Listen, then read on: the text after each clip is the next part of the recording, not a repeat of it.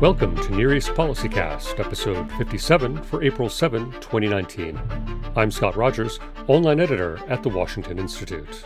Mr. Gantz's only strength is Bibi's weaknesses. He failed so far to impress large sectors of the Israeli public opinion. He doesn't present a detailed agenda and is escaping all the time towards generalities. How is this election different than all other elections? That is the issue of the legal cloud that Netanyahu is facing that I think are going to impact the calculations in the post-election period. So stay tuned, put the tray tables in the upright positions and buckle your seatbelt. I think there's turbulence ahead. That was Ehud Yari, Lefer International Fellow at the Washington Institute, and David Makovsky, the Institute's Ziegler Distinguished Fellow and Director of the Project on Arab-Israeli Relations. They joined Israeli journalist Tal Shalev for a policy forum in Washington, D.C. on April 4 to preview Israel's 2019 elections, the likely outcomes for Israeli politics, and the implications for Israeli-Palestinian relations and for American policy. Coming up, we'll hear their remarks after this. This is Gaith Al-Omari, Senior Fellow at the Erwin Levy Family Program on the U.S.-Israel Strategic Relationship at the Washington Institute for Near East Policy. The Institute is dedicated to advancing a balanced and realistic understanding of American interests in the Middle East and promoting the policies that secure them. Find all our research and analysis at washingtoninstitute.org or follow us on Twitter at WashInstitute. Ehud Yari, a Lefer International Fellow at the Washington Institute and a longtime Middle East commentator on Israeli news television, spoke first. You can follow Ehud on Twitter at Ehud Yari JLM. That's EHUDYAARI JLM. Good afternoon. Under strict instructions not to pass 10 or so minutes, I will try to fire some bullets, assuming that the audience is pretty well versed in the goings of the Israeli campaign. So I would like to go beyond the nasty campaign. We have had nasty campaigns in the past. This is perhaps nastier, but I remember a few of them when Shimon Peres had an Arab mother and was accused of having shares in a telecom company, Tadiran, etc., which were no less acrimonious and vicious. These elections are basically one thing. This is a referendum about Bibi Netanyahu. That's what's at stake. This is how the campaign is conducted. This is what the result will tell us about his fate. Probably we are holding this kind of referendum about Bibi, while it's clear to many, not to all, that probably we are coming to the end of the Bibi era because of the charges, the indictment, which is waiting for him around the corner. Bibi himself was planning to retire in 2 years. That was his game plan, and to move to the presidency, replacing President Rivlin when he retires. And for that purpose, his plan was to get Mr. Yair Lapid, then not united with General Gantz, as his foreign minister, securing the votes of his party to move to the president's residence. This plan is no longer possible, but it gives you an indication about the frame of mind of Bibi just before the indictments were announced. In bracket, very carefully, I will say, that when you discuss Bibi in the context of Israeli domestic politics, it's a team. It's Bibi and wife. They act like a team on these issues, not on strategic issues. They act as a team, and it will continue to be like this. This is the way it is, at any rate, in the current campaign.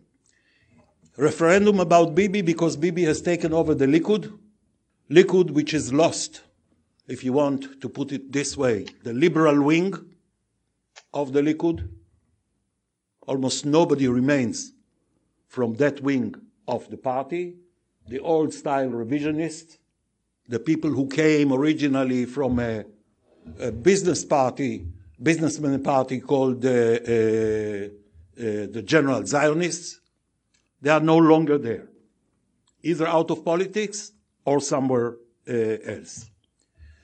This party was swallowed by the prime minister, and this is why the future of the Likud party, post-Bibi, is a huge question mark.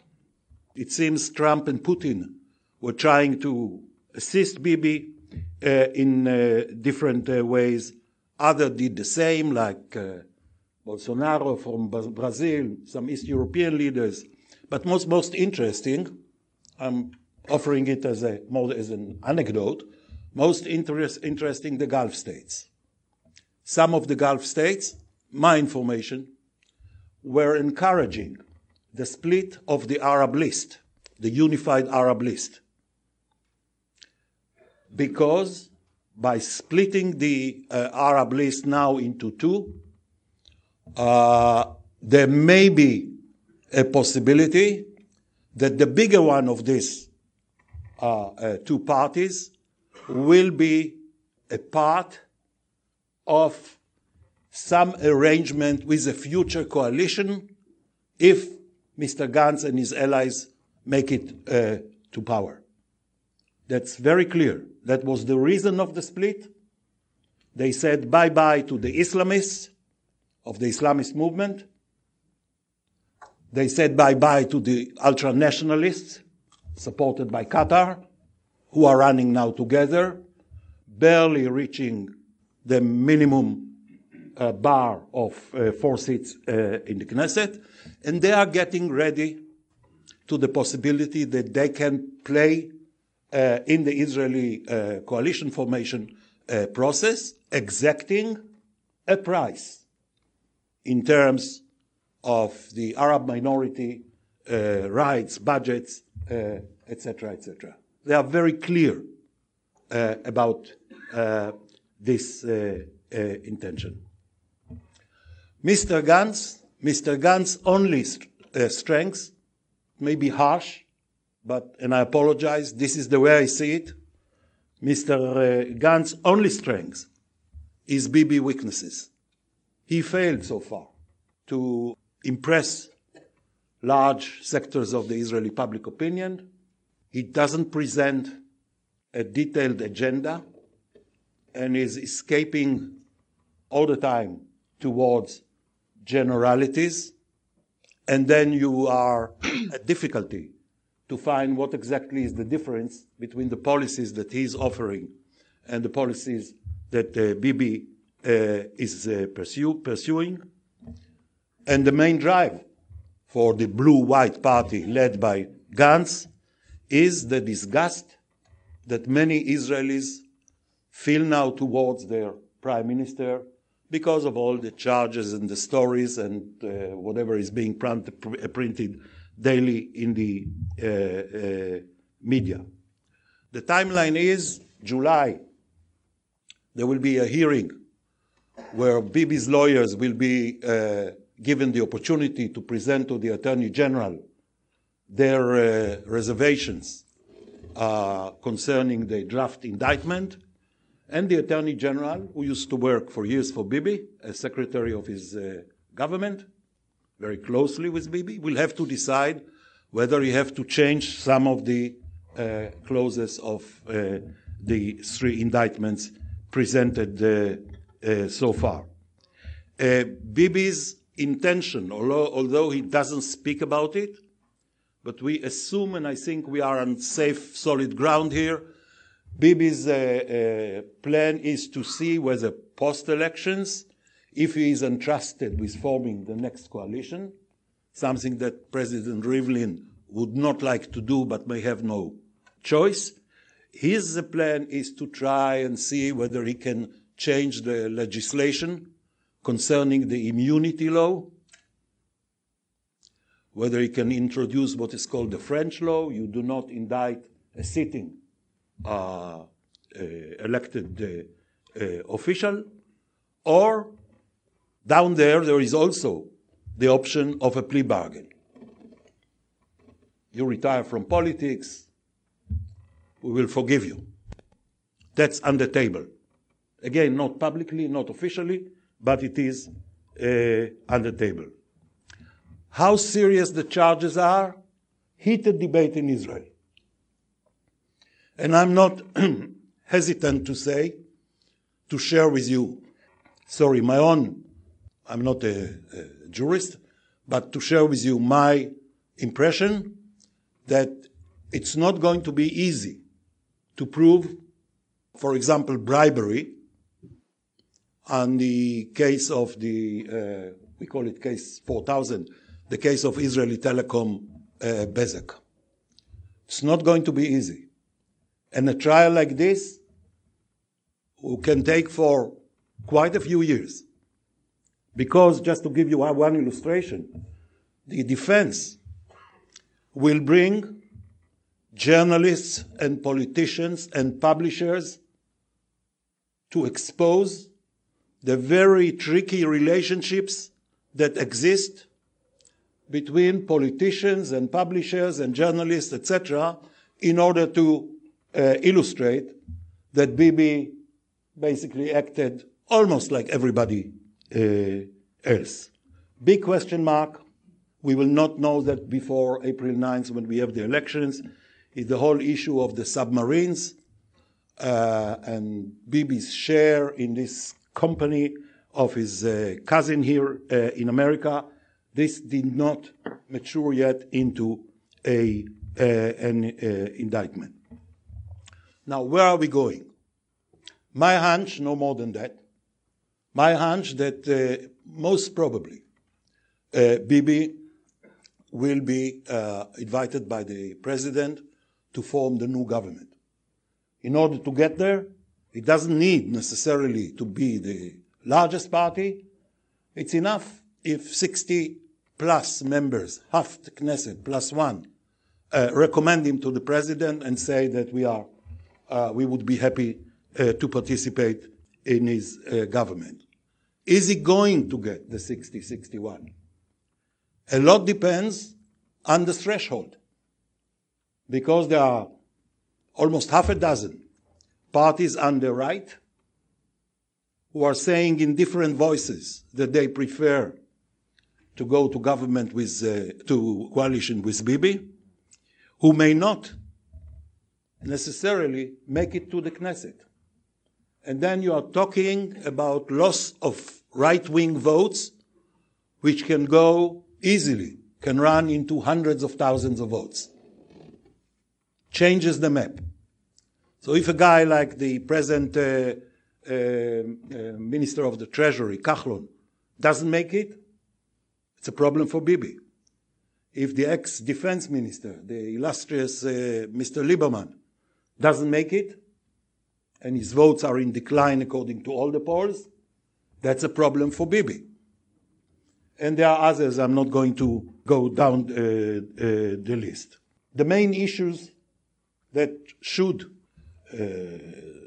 be the topic of the elections are nowhere. There are no real discussion in these elections about Iranians in Syria, the nuclear deal, Palestinians. Gantz, for example, is not even willing to say the word Palestinian state, lest he will be considered a left-winger. And the left is going bankrupt steadily since Oslo 93. So they are dealing with all sorts of other issues, apart from the personal recriminations and attacks, but do not touch the real issue. I would say that the main issue at stake is the intent of the right to reverse the judicial revolution instigated years ago by Supreme Court Justice, Chief Justice Aaron Barak, which allowed the Supreme Court to take position on every issue, overrule Knesset laws, etc. And the lady who is leading this campaign, Ayelet Shaked, the Justice Minister, She is now part of the New Right party with her partner, Mr. Bennett, although she is becoming fast the senior partner. That's her agenda. And it's important because if Bibi finally has to go, Ayelet, who was here in the Institute some time ago, Ayelet will rejoin, with or without Bennett, will rejoin the Likud, and she will become a serious contender for the leadership of the party and the premiership. Now, the best outcome of the elections is the option of a grand coalition between Likud and Blue-White, plus Labor, plus others, but mainly between these two major forces. The question is whether Mr. Gantz and his allies, in case Bibi has the lead, will accept to serve in a government headed by him. Mr. Gantz, until very recently, was not excluding this possibility. As we get closer to elections, he's trying to sharpen the pencil, but it's there. And the question is whether they will accept Bibi to be prime minister or will try to trigger an internal battle within the Likud where the different lieutenants of Bibi will be offered to stab him in the back in return for ABC OD. I don't have a good signals as to how they will respond to such a possibility. Oh, sure, some of them really want to replace Bibi as prime minister, but I'm not sure that any one of them can take over the party and lead it towards a grand coalition with Gantz. Politically, strategically, this kind of coalition would probably allow Israel to take more initiative in the context of the conflict with the Palestinians and other issues. I don't see a major departure from the broad lines of the Bibi strategy. If it is going to be a narrow right-wing Bibi-led coalition, and remember he can stay in power until convicted in the last instance of the Supreme Court, which could take years, legally, if the partners accept that he'll keep serving while he's standing trial.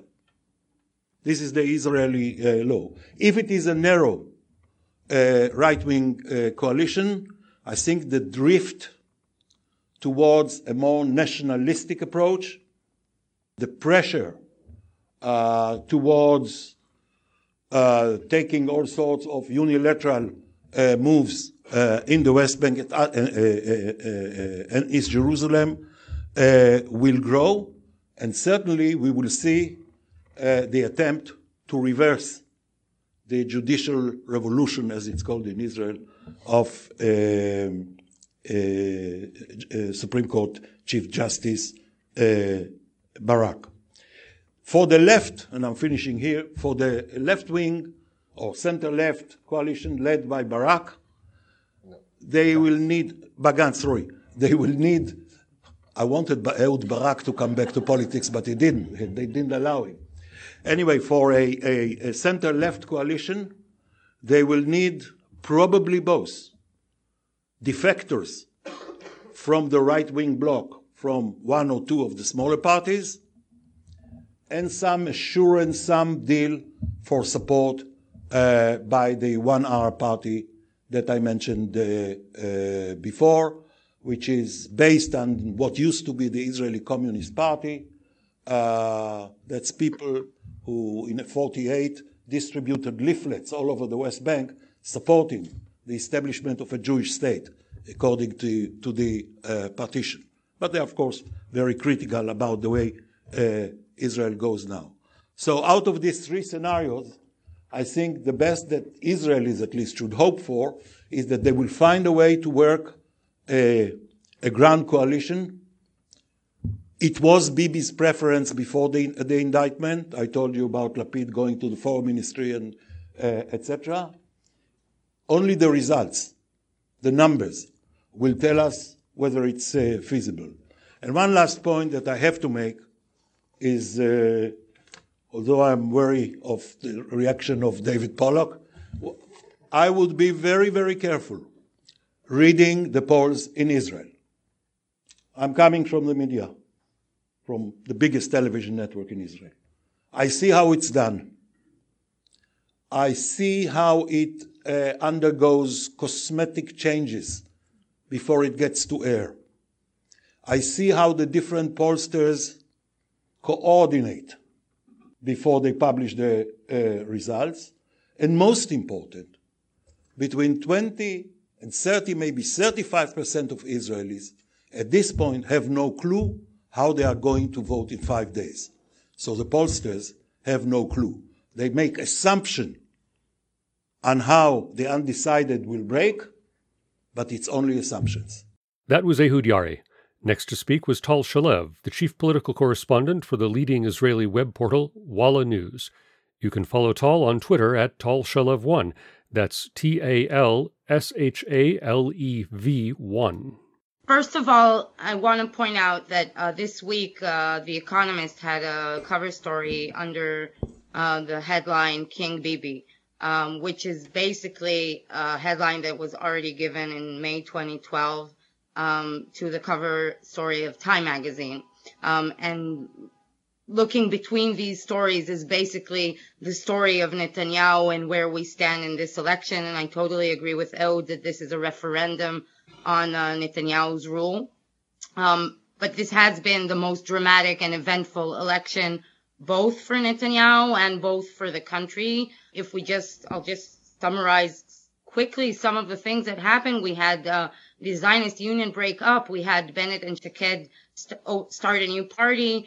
We had this big bang in the center left, the blue and white party formation.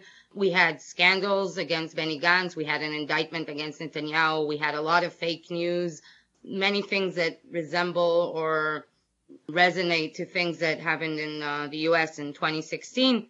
But the two most important developments from Netanyahu's point of view were the creation of the blue and white party and the alliance between Lapid and Gantz, and the other one, of course, the Attorney General's recommendation to indict him. Netanyahu was very much concerned of these two events, and when he started off the campaign, he was panicking about both of them. And eventually, when we look now back, we see that basically neither of these two major developments did not really impact Netanyahu's situation. First, we had the Gantz and Lapid agreement, which brought in Ya'alon and Ashkenazi, and quite a phenomenon, one should say, that within 3 months, Benny Gantz basically turned into a candidate for being a prime minister. He has this very impressive all-star team behind him. They like to campaign with the slogan, they have more than 117 joint years together. They have 117 years of security experience. So that is aimed at undermining what is one of Netanyahu's cards, and that is Mr. Security. And Benny Gantz also got, when he started out, phenomenal approval ratings. He was the first person in years who actually was polled as suitable and got close to Netanyahu on the question of how suitable is someone to be prime minister. So for the first time, one should say there was a real alternative for Netanyahu. But the blue and white party didn't hurt Netanyahu. Part of the idea was to create a center-right party, and that's why they brought in many right-wing elements, Ya'alon, who brought in other players who are very right-wing.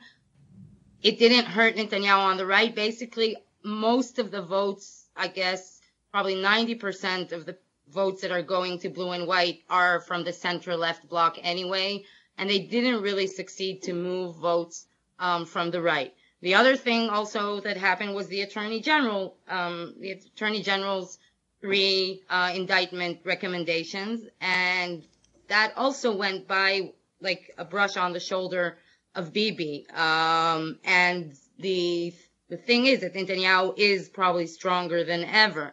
Many Israelis, and especially his base is very, very admiring, and is willing to forgive him for the corruption, and is willing to buy his narrative, and has a very low trust in media and in the law enforcement bodies after hearing basically 3 years of constant incitement against them. And he also had a very big difference between 2015 and 2019, and that was the Trump card. I believe that the Trump card is extremely important in understanding why Netanyahu is still so strong, despite the fact that he might be about to go to jail, as Ehud explained, because Trump gave Netanyahu for the first time basically a real diplomatic legacy. Up until the Trump election, up until Trump arrived at the White House, basically Netanyahu had 8 years with the Obama administration, which basically we can define as they ended with a status quo. President Obama did not establish a Palestinian state, as Netanyahu warned time and again, and Netanyahu, for his part, did not annex any territory of Israel, as his right-wing base would like him to. He also failed with his battle against the Iran deal during the Obama years. And then comes Donald Trump and basically gives Netanyahu 3 very major diplomatic gestures or moves in a row. And he actually gives Netanyahu something that he will go down in history for. The embassy and the Golan Heights for sure. The Iran deal, I guess we'll have to wait and see where he goes down in history on that. But from the Israeli public's point of view, which generally, basically, the Israeli public is much more favorable of Trump than, I guess, anywhere in the world. Trump is more popular here than anywhere in the world. But for the first time, Netanyahu has a real diplomatic legacy to present to the public. And it comes along with, as Ehud mentioned, also the Putin card, the relationship. There's a reason that Netanyahu is tampering this relationship with Putin. And for many Israelis, his diplomatic skills now, and the fact that he is one of the longest serving leaders in the world, and also one of the more respected leaders in the world, I think, and the change that the Trump administration has brought to the whole vibe around Israel, the fact that we don't have on a daily basis a State Department announcement denouncing the settlements, and Netanyahu is not constantly fighting with the United States, but on the contrary, he has his best friend in the United States. This gives a very strong card for him, for his base. And you hear many people, by the way, even people that didn't vote for Netanyahu in 2015 and never voted for him, ever say, well, Bibi, he's a different league, and there's no way that Benny Gantz can pick up the phone to Donald Trump and pick up the phone to Putin just like Bibi does. So we feel safe if Bibi is there, and Gantz is inexperienced. So that's one of the reasons that Netanyahu wasn't harmed. Another one of the reasons that Netanyahu wasn't really harmed is that Netanyahu has been running a brilliant campaign. It's been vicious. It's been nasty. It's been very low. It's been criticized and denounced for many rude and dirty tricks. But it's been a good and effective campaign, and it works very good. The Gantz campaign, the blue and white campaign, first of all, had about 2 to 3 weeks in which they were kind of stumbling and they were trying to learn how to work together. And it's less effective, less direct. It takes them much longer to react to events. So I think that has been very crucial. But we are approaching the final days and the campaigning is almost over. I think as we speak, the TV stations are publishing their last polls, and I totally agree with Ehud that Israelis do Israeli polls. I hear from many of the American pollsters who work here in Israel, they're shocked at how many polls we have and how unprofessional they are. They give the journalists much to talk about. They kind of set the momentum, but they are not necessarily credible, and we should always remember that the polls were wrong in 2015 in Israel, and the polls were widely wrong in 2016 in the US and in the Brexit. So the polls should be taken with very limited advantage. So again, I agree also with Ehud that it's all open, and while the fight is between the main fight and the main battle is between Gantz and Netanyahu, it will be defined, and the final victor of them both will only be defined by the small parties because it's about the blocks. And even then, only then will the games begin. But what we are seeing now is that Netanyahu is in kind of a dilemma in the final stretch. We're 4 or 5 days away from the elections. And the blue and white party, Gantz and Lapid, are around campaigning that they need to be the biggest party. They need to be the largest party, even though that is not true. It won't by law, it won't necessarily help them if they do not have a majority of the 120 elected lawmakers. But they are campaigning that they need to be the largest party. The strategy behind that says that if they succeed to defeat Netanyahu by a wide margin over 5 seats, it will create such a aftershock in the Israeli political system, because it will be the first time in a decade that someone actually beats and defeats Netanyahu. So they're playing on that. And so they're trying to open a gap from Netanyahu, and Netanyahu is trying to doesn't want that gap to open. But on the other hand, the larger Netanyahu gets, the smaller the parties on the margins, the smaller parties that he wants to build his coalition with, they get smaller, and many right-wing votes can go down the drain. So basically, we haven't seen Netanyahu launch a Gewalt campaign yet in its full power. He hasn't yet started what we call drinking with a straw the mandates from the other parties. By the way, Benny Gantz and Yair Lapid are out in the open saying that voters of Meretz and labor voters should vote for them because that's a way to replace the government, even though that's not true. That's just not the system. So it's going to be very interesting until the last minute, and it's also going to be not only about what the results will be on the 9th of April at 10 o'clock when we get the exit polls. It will actually be only because we're talking about very small parties which are within the margin of error of 10,000 or 15,000 votes to pass the threshold. We might be waiting 36 hours until we get the final votes called, really to know what the situation is. And even then, we will not necessarily know who the winner is. Just a few things I think should be pointed out for the day after. First of all, there's a new player in the block, a new kid on the block, who is changing all of the traditional block calculations that we are used to making, and that is Moshe Feiglin, who is leading a right-wing, very liberal party called Zehut, in English, Identity. Moshe Feiglin was, in the past, Netanyahu's worst nightmare in the Likud. But he's posed, and Netanyahu basically spent 4 years between 2009 and 2013 to try and kick him out of the Likud. So he did, but now Feiglin is back in a different form, and he's extremely popular. He presents, the popular part about him is that he's supporting and calling for legalization of pot, which is very popular here in Israel. And the other aspects of his ideology are a very harsh libertarian, strong capitalist, ultra-strong capitalist agenda on the economic side, and I would say a messianic approach, very radical right-wing messianic approach to the Israeli-Palestinian conflict. But the pot smoke makes him very, very popular, and he will change the traditional bloc divide, because Netanyahu will try and do everything to keep him out of the coalition. It's a very, very radical player that he does not want in the coalition. The other thing that could happen the day after the election, or 2 days after the election, is if President Trump presents his peace plan or starts talking about peace again, that will play into the Israeli political mess in a very dramatic way, I guess.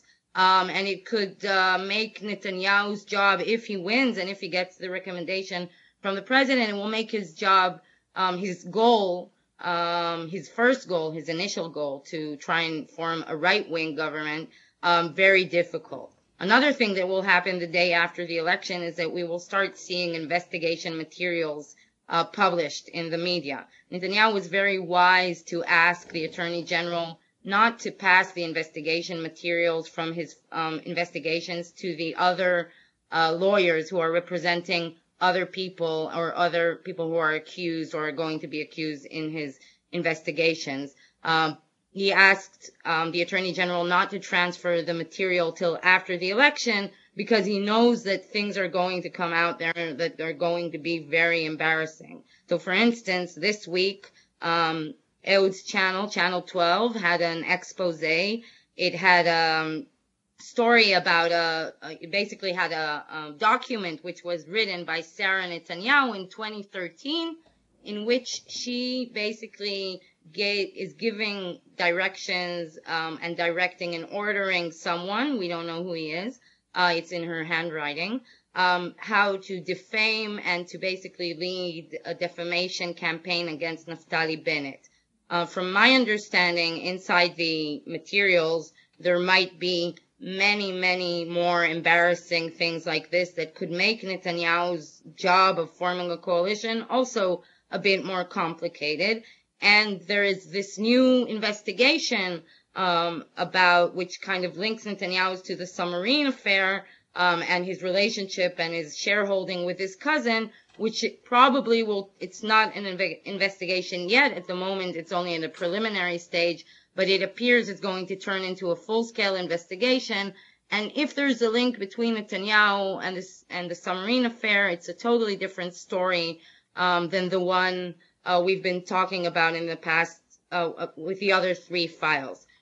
Last thing is that Netanyahu is very concerned about what's going to happen the day after at President Rivlin. And basically, he's been waging a very negative campaign trying to force Rivlin to say that he will be giving him the task to form the government and he will be ignoring the legal processes against Netanyahu. By law, the law is very vague who Rivlin needs to give the ticket to. The law says that he needs to give it to the candidate that has the highest chances of forming a new government. And tradition says that he gives it to the candidate that can rally up 61, a majority of the 120 elected lawmakers. But what happens if you're at 60-60? And what happens if nobody succeeds to get a majority? Then Rivlin might have consultations and maybe he will decide for another course of action. And maybe he will decide that the person who won the largest party is the one who will get the chance. Netanyahu and Rivlin have a very, very bad relationship. And Netanyahu is very much concerned about this. Last October, he went so far to accuse Rivlin of cooperating and conspiring with another Likud member, Gideon Sa'ar, to basically oust Netanyahu after the election and put some other Likudnik instead of Netanyahu. I don't see that happening. It's probably much in Netanyahu's mind, but he is definitely not assured. So he definitely doesn't want Rivlin to have a reason to give it to Benny Gantz. He really wants to have it for himself. That was Tal Shalev. Next, we'll hear from David Makovsky, the Institute's Ziegler Distinguished Fellow and Director of the Project on Arab-Israeli Relations. You can follow David on Twitter at David Makovsky. That's David, Makovsky. On the surface, this seems like almost a Seinfeld election in the sense that it's not about a policy decision. But that's not unique to Israel, and it's not unique to this election. It's not about what do you do with Hamas tomorrow or housing prices tomorrow. It is a referendum, as my colleague said, on Netanyahu's leadership. But I would say not to be fooled that this is, yes, one of Israel's dirtiest elections. It's not in history, as Ehud pointed out, there have been others. But I think what's interesting here is the subtext. And Ehud may be right that maybe 25% haven't decided, but I think it's a narrower, I don't know if we disagree on this, Ehud, but a subset about the blocks. Because what you've heard from my colleagues is about the blocks. It's not just about which party is the most, but who gets to 61? Who could cobble together enough of these parties to have a bare majority in a 120-member Knesset. So I think here, if you think of it that way, then what you really see is that I would argue the number of people that could actually go from the center left, center right, or center right to the center, maybe it's 10%. And that the whole is about reaching that very narrow subtext. It's about trying to reach emotional pitches for some of these waivers, and you'll see this with the way the campaign has gone. So it doesn't mean the 90% don't have a view. I would just argue in terms of the blocks, they're locked in. They might have disagreements. Do they vote for Labor or blue-white? Do they vote for Likud or Bennett? But there's not that many waivers from the two big blocks. And, Tal mentioned Feiglin, this crazy hybrid party of a libertarian who wants to build the third temple. Of course, there is such a thing as two mosques that are there, so, you blow them up. Well, you have World War III. He doesn't raise that. But he's one of the only people who's actually moving people from block to block. So I would say the broader point is that most people are locked in on the philosophy in terms of they either feel comfortable on the right and they feel comfortable on the center. What is striking, though, and here's the three things I want to accomplish with this talk. What are the conceptual divide between center and right? A couple observations on the elections, and what does it mean for the United States the day after? So I would just say in terms of the first point of the conceptual differences, first is you have to talk about the decline of the left. In 1992, Labor and Meretz together were at 56 seats. Now, according to one of the latest reputable polls, they're at 19. You could argue 18, 17, but it's nowhere near 56. Why has the left been in decline? I think it started with the Second Intifada. I mean, in the 90s, people forget, but there were polls, 65% of Israelis thought a two-state solution was at hand. 55% thought it was justified to have two states.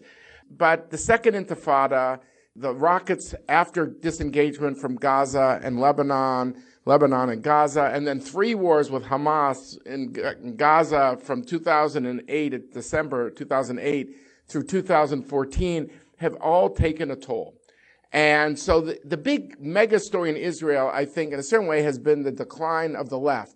So what does the center and the right stand for? What are their foundational principles, thinking, outlook? What demographics do they count on?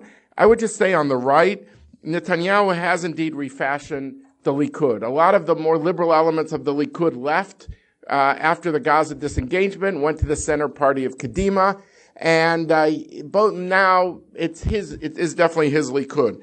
I would say one of the things he's done is he's taken advantage of the demography.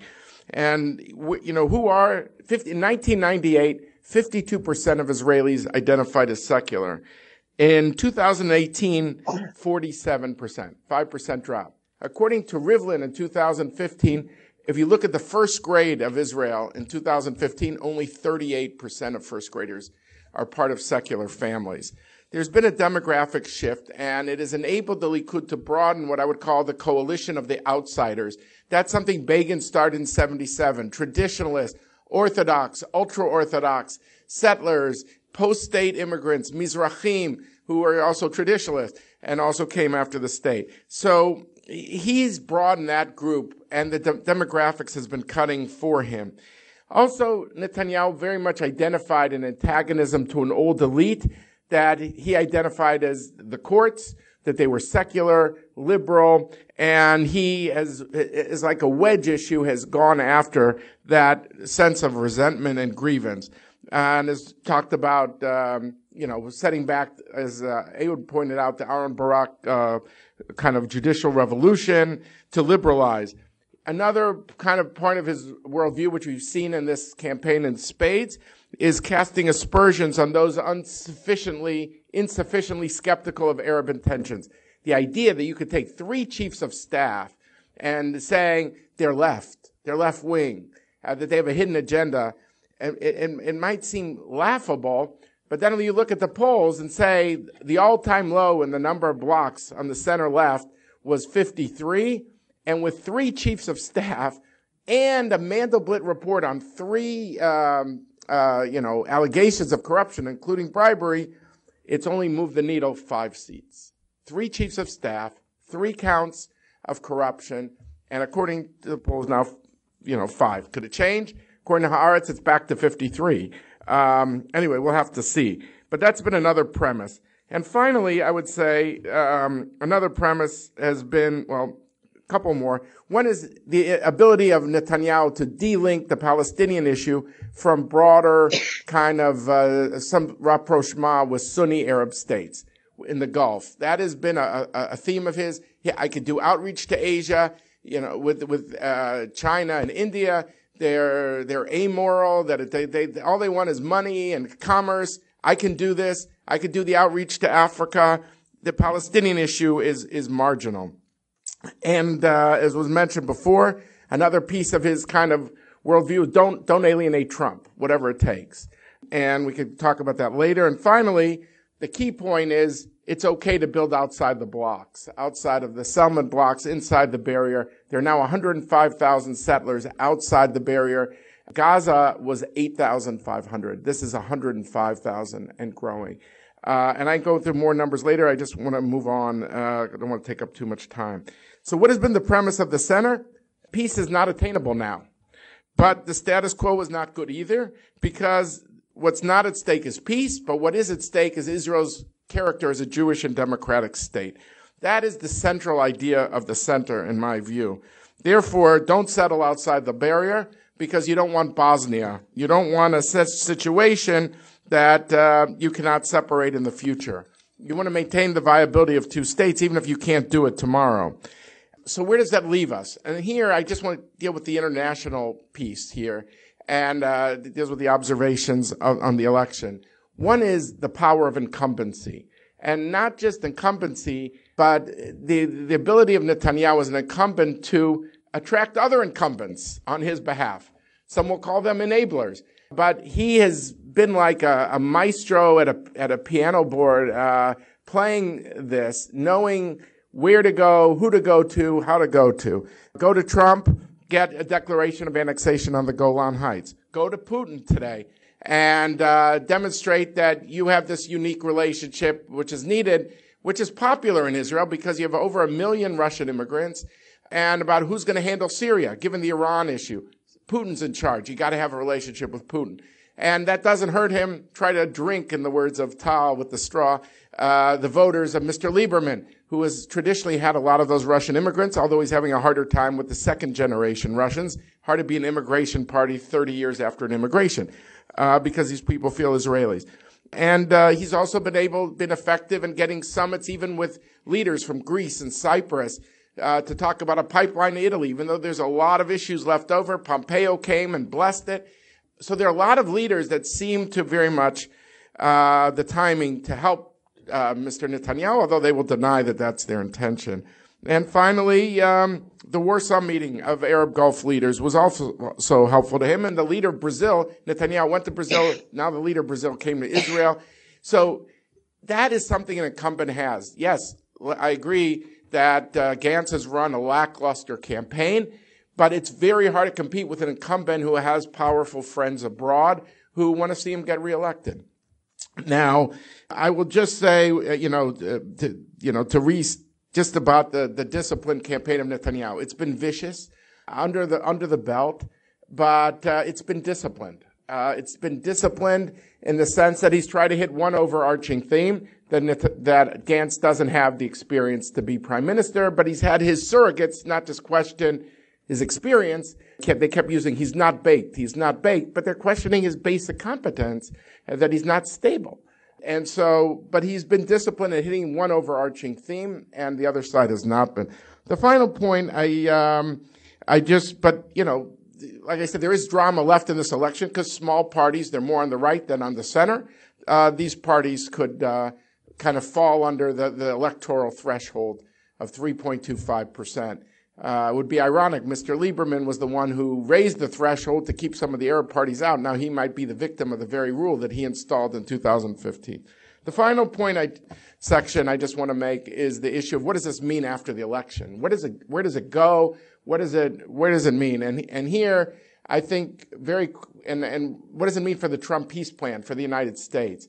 I think that any scenario you slice it, it doesn't look good for the Trump peace plan, I must say, because, look, if Gantz does win and he pulls this out somehow, he's not going to want a plan that has a high risk of failure. Abbas says he's already against it. He will want to say, hey, you've been able to craft something with Netanyahu for 2.5 years. Sit with me. I want something that's got a very high probability of success because this is central to me. So I think that puts it on hold. Now, if the right wins, they will be the most nervous about this peace plan. And he will be more beholden to the right than he would be normally because of the indictment. With the legal cloud he's under, he will not want to anger them, and not unless he can guarantee them the following, which is if you go for this peace plan and Abbas says no, then you start annexing parts of the West Bank in the wake of Abbas saying no. That sets the predicate. That's Bibi's kind of way, which is don't jump ahead of Trump, don't jam him, but talk about what flows from it in the aftermath of a failure. But, Trump isn't there to fail. And if he feels he might fail, I know this is Rob's view, that he will not put it forward at all. We'll see. But clearly the right is going to want some sort of a trophy for being with him. And they will want some sort of annexation. And what he wants is a French law that means you cannot indict a sitting prime minister, and that there will be an overriding law that the courts will have actually no say in overriding legislation in the current session. So is there a trade-off here? A French law, an overriding law in return for annexing Ma'ale Adumim or something like that. We shall see. Could we all be surprised by a unity government between Netanyahu and Gantz? Anything is possible, of course. I think the center, though, will be very hard-pressed to join this. Gantz has, said over and over again, the public doesn't believe Gantz, by the way, but according to the polls, but that he's not going to join Netanyahu, because certainly if there's a hearing, which is supposed to be in July, and a formal indictment, he's going to be the first to jump ship. These are people who are united against the referendum on Netanyahu. Are they going to prop him up? I tend to think Netanyahu will think sequentially, which goes like this. I would like to lock in the right first and foremost. That's the way I've done it in every other election. I want to lock in my base. The base is critical for him. Certainly if he's under pressure, he'll want that. He won't be able to totally trust the right. Bennett, Lieberman, these people hate him. He knows that. He knows that. They know that he knows that he knows that they know. But the point is that if he could lock in this French law, I think that would be good, but he doesn't want to have Bennett as his defense minister, who's to his right, and he doesn't trust Bennett at all. So what about a sequential approach, which says, first lock in the right, then I have my base, but I can't fully trust them, but I will leave open the defense ministry, and maybe the foreign ministry. So the door is open to Gantz down the road. This way I don't have to give Bennett the defense portfolio or the foreign ministry portfolio. I kind of wink at the center that I'm trying to be a big tent guy, and maybe after my hearing, and I've got the French law anyway, I will make the case to them quietly, and their supporters, maybe some of them will make the case. We got to save the country for Israel's democratic future, and they will believe that it's better to be inside the tent than outside it. I realize there's a lot of assumptions here. I'm always worried when we have more assumptions. But I think that these are three scenarios to think about. What I think is the least likely is that Netanyahu quits. I think if he's going to do a plea bargain, he's better off to do it from the outside than the inside. He's better off to do it inside as a government official than on the outside. You could quit once, as one of the top Likud people say, which he did in 99. It's hard to quit twice. I don't think he quits. I think he stays at it. But this is an election like all other elections. We're on the eve of Passover, so how is this election different than all other elections? That is the issue of the legal cloud that Netanyahu is facing that I think are going to impact the calculations in the post-election period. So stay tuned, put the tray tables in the upright positions, and buckle your seatbelt.